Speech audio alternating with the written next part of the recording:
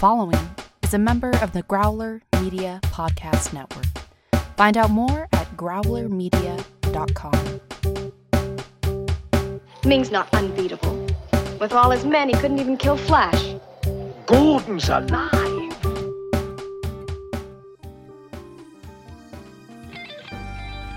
Welcome to Flash Gordon Minute, presenting your hosts from Minute of Darkness and the Cosmic Geppetto Podcast, Brad, and introducing your intrepid explorer of Planet Mongo, Eric.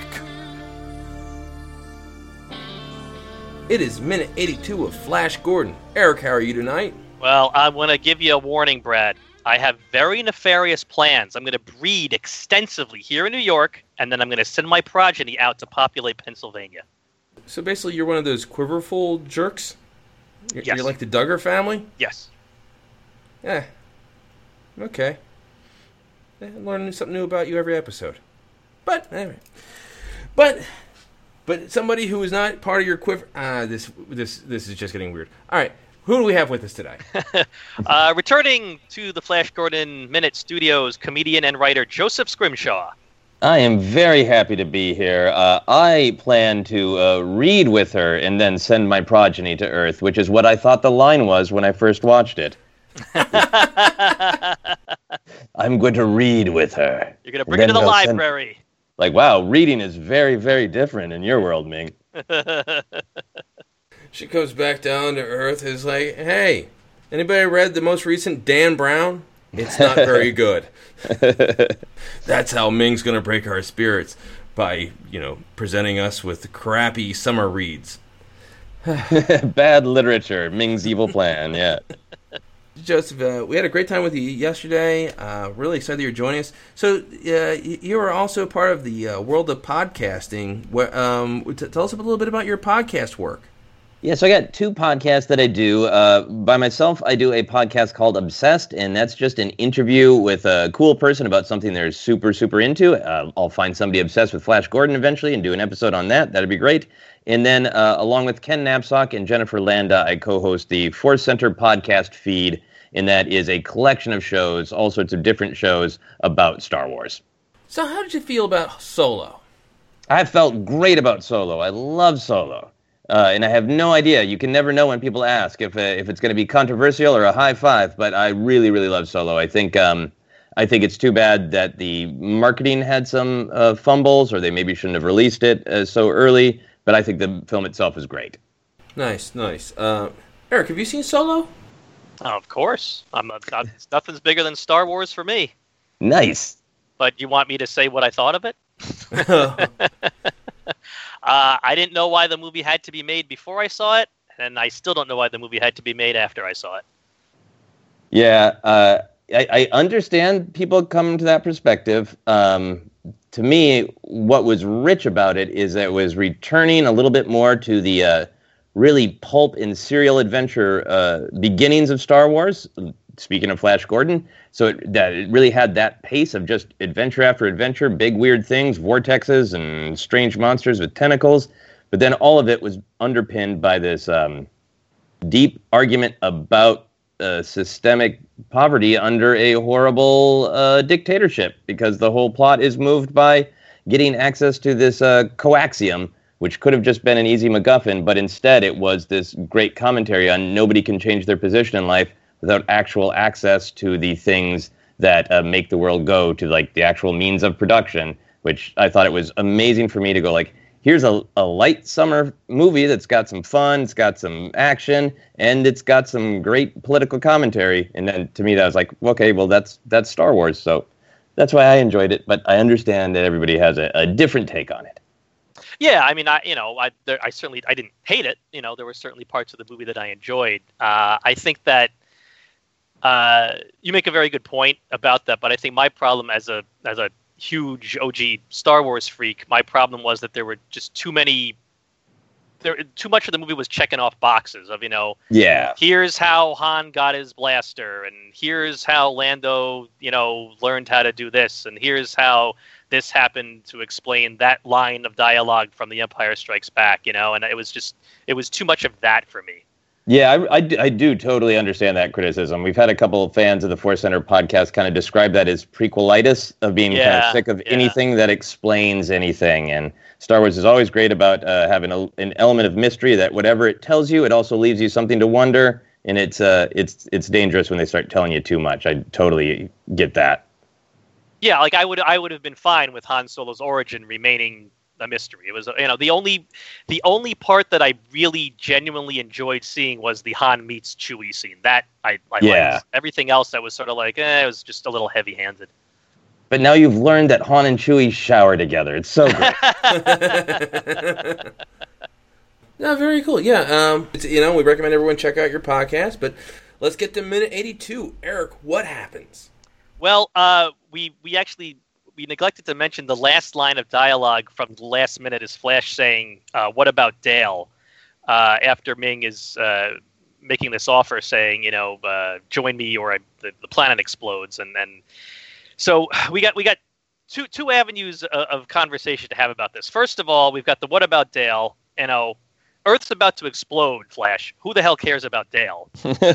That's my first thought. But then Ming's answer is, we have decided to marry her.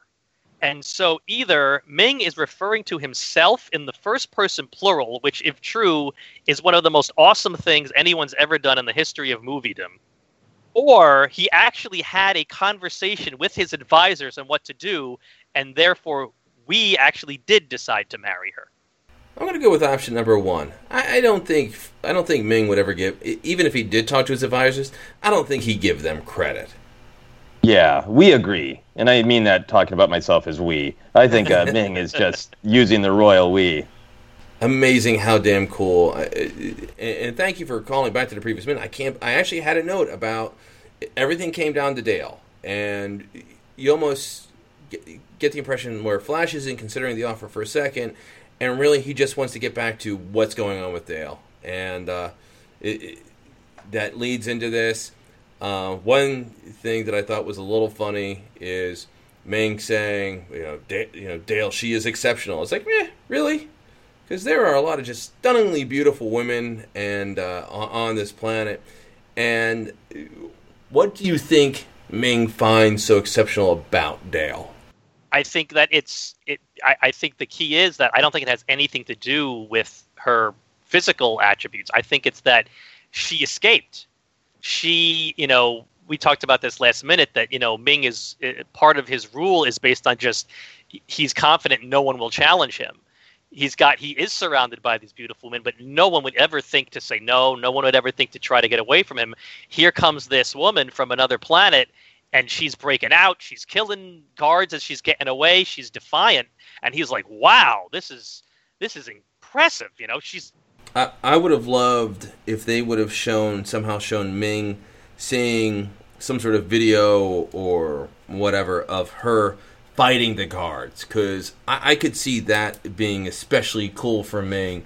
Not only, like you say, Eric, she's immune to his charms and not impressed with his power, but then she's also a butt kicker, and it would have been really neat to see Ming react to that. But yeah, you're right, because Dale, obviously a very attractive woman, Melody Anderson, a very beautiful woman, but she's a beautiful woman in a movie where every female in it is stunningly gorgeous. So it is just intriguing to go down the rabbit hole of what does make her so exceptional and what makes her so different. And you're right, it's that.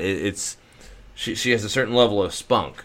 Yeah, I mean, she's clearly intelligent, much more intelligent than the guards that she shoots, and she tricks by going around things a couple times. There's a bag of dog hair somewhere more intelligent than those guards. And she could kill that bag of dog hair, too. But yeah, I think it's also like, this is part of what makes Ming a villain. Ming's not like just, a nice guy on Tinder looking for a good match. He wants to control people, and I think the fact that she defies him probably makes him want to control her even more. Yes. And by the way, everyone, if you do see Ming on Tinder, just swipe left. He's smiling with his eyes. How can you not? Yeah, swipe right. Like... Smile with your eyes, swipe right. There's got to be some guy on Tinder wearing that black helmet, right? There's got to be one guy out there doing that, right? I would hope so.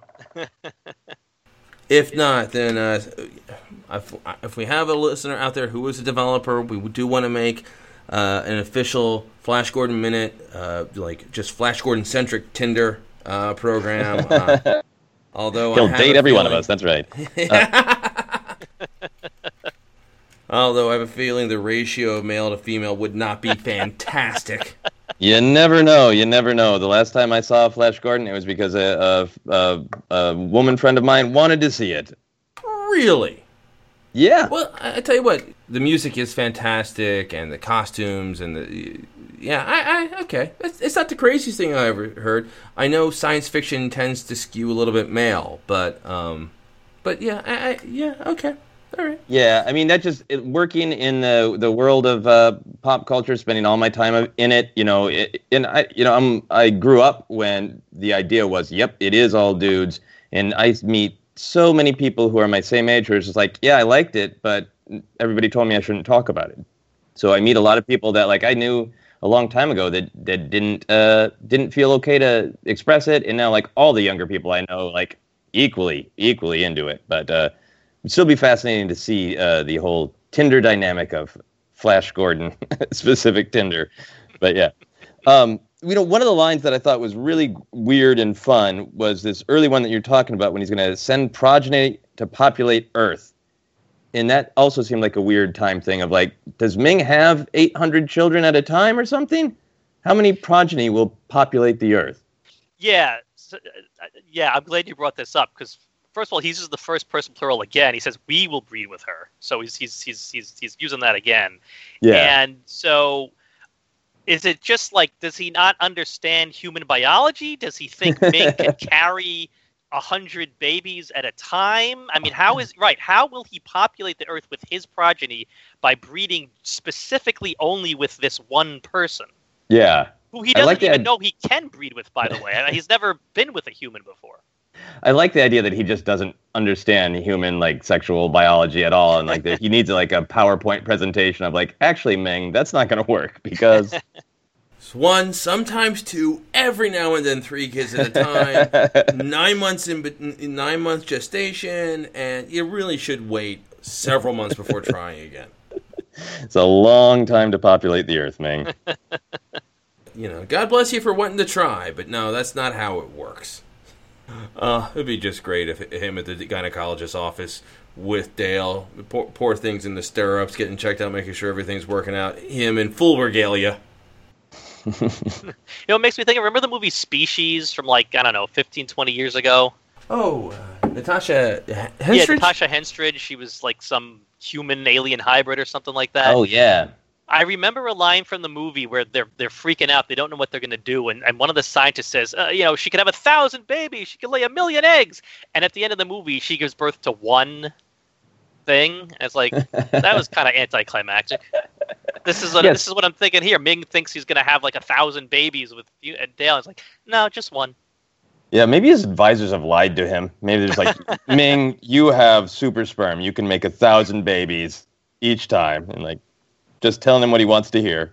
Ming says to Flash, you really prefer death to a kingdom. I don't know how Ming comes to that conclusion. Flash actually hasn't given any indication of his answer yet. But Flash finally does give a slow head nod. Yes, I do prefer death to a kingdom. Now, this, to me, this is huge. This means he is saying, no, I will not join you and save the Earth. I will die, and the Earth will be destroyed.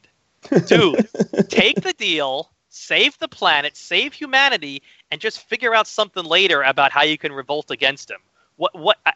This is a mind-boggling decision. I mean, this is not an impossible choice like Sophie's choice here. This is a no-brainer. Take the deal and figure it out.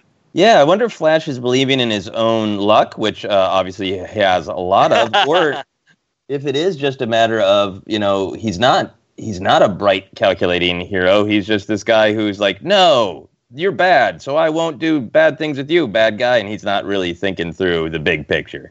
This is another trope, the good guy of saying, oh, of course not. And, and I do the same thing. I often find myself yelling at the screen or the TV is like, no, take the deal.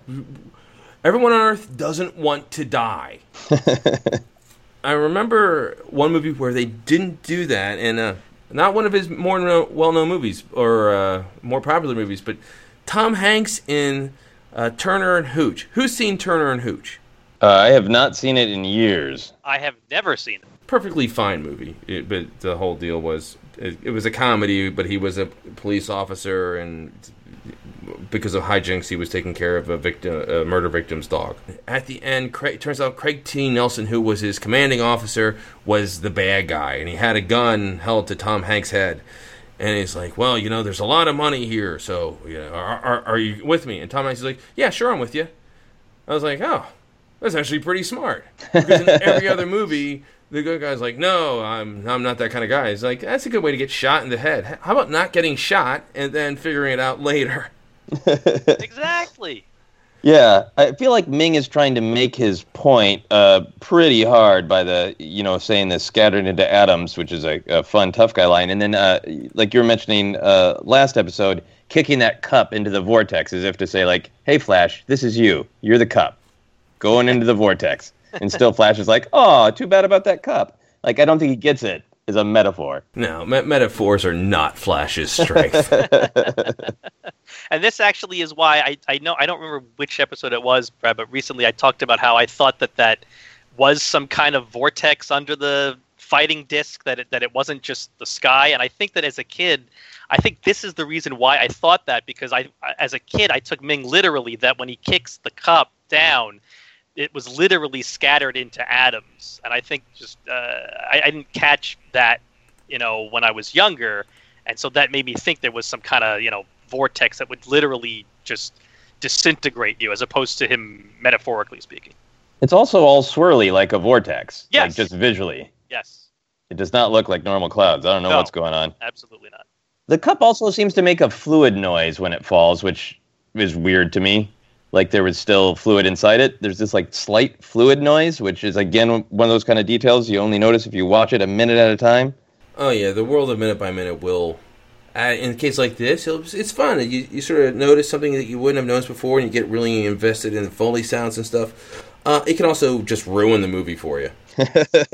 I've got a pretty big tolerance for minute by minute minutia. So Flash turns down the deal, and Ming leaves. We get a cool shot of Ming's shuttle going back up to his flagship, and we get Howard Blake musical cue. I'm counting number 39 as the shuttle goes back to the ship, and they start blasting away at Hawkman City.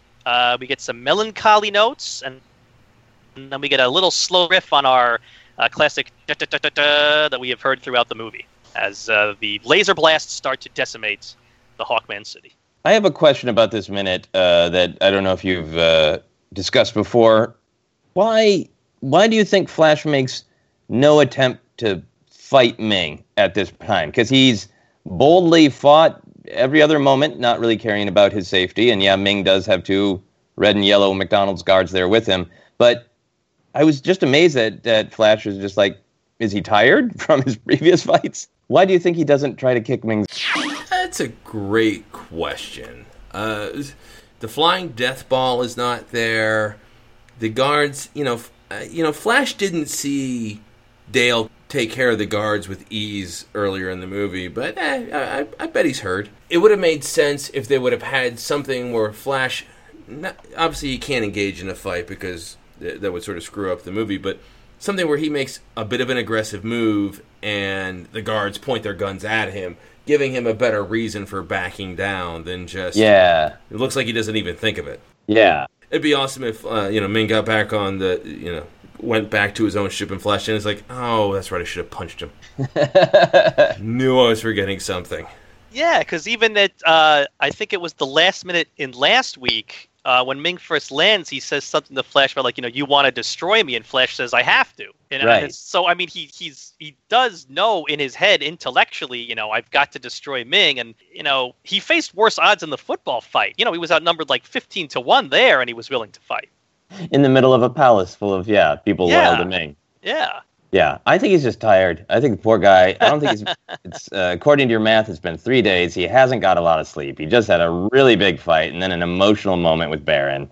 He's exhausted. Yeah, it was just, Again, would be jealous. I was like, oh, crap, I should have done something. Stupid, Flash, stupid. Pretty hilarious. Another fantastic minute. Just some good stuff. And oh boy, tomorrow things start getting a little crazier. Some Deus Ex Machina that makes me crazy. So I'm going to have a chance to really, really grumble about some of the silliness of the next minute.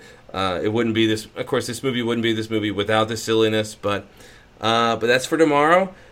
Joseph, where can people find out more about your comedy and your writing and your podcasting? You can go to my website at josephscrimshaw.com. That has all my comedy albums. If you like Star Wars chat, I got a Star Wars comedy album that's on my website. And then you can follow me on social media, Twitter and Instagram in particular.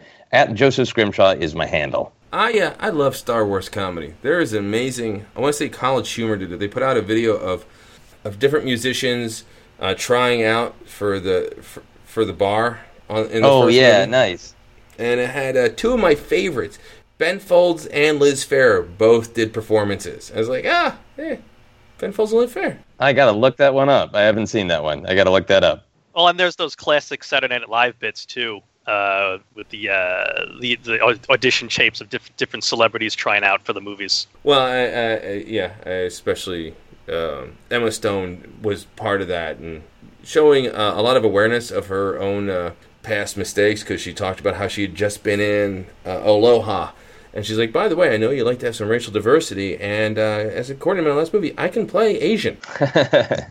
Fantastic. All right, Eric, where can people find out more about Flash Gordon Minute? On Facebook, we have a listeners group, the Flash Gordon Minute Listeners Vortex. On Twitter, Flash Gordon Pod.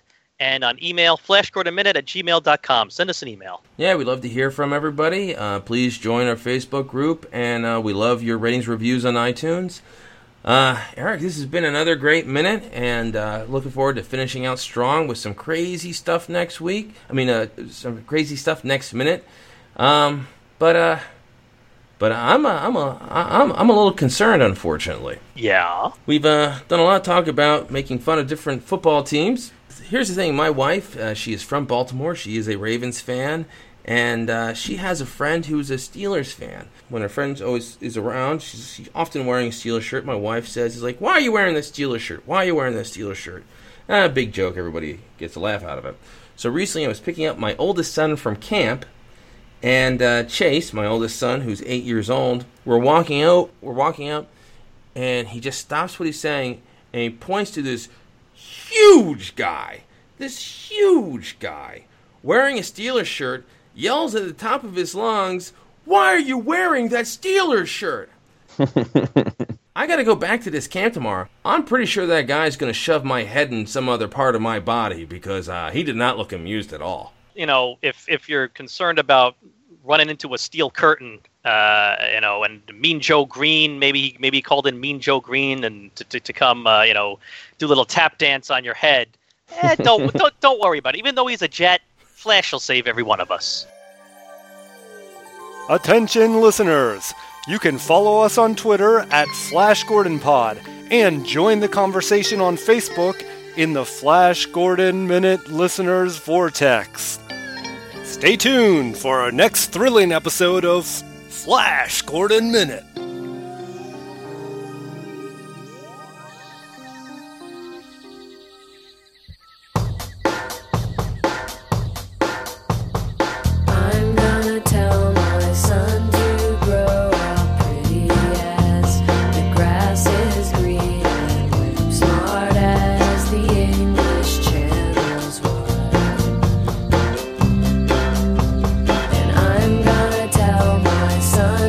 Keep it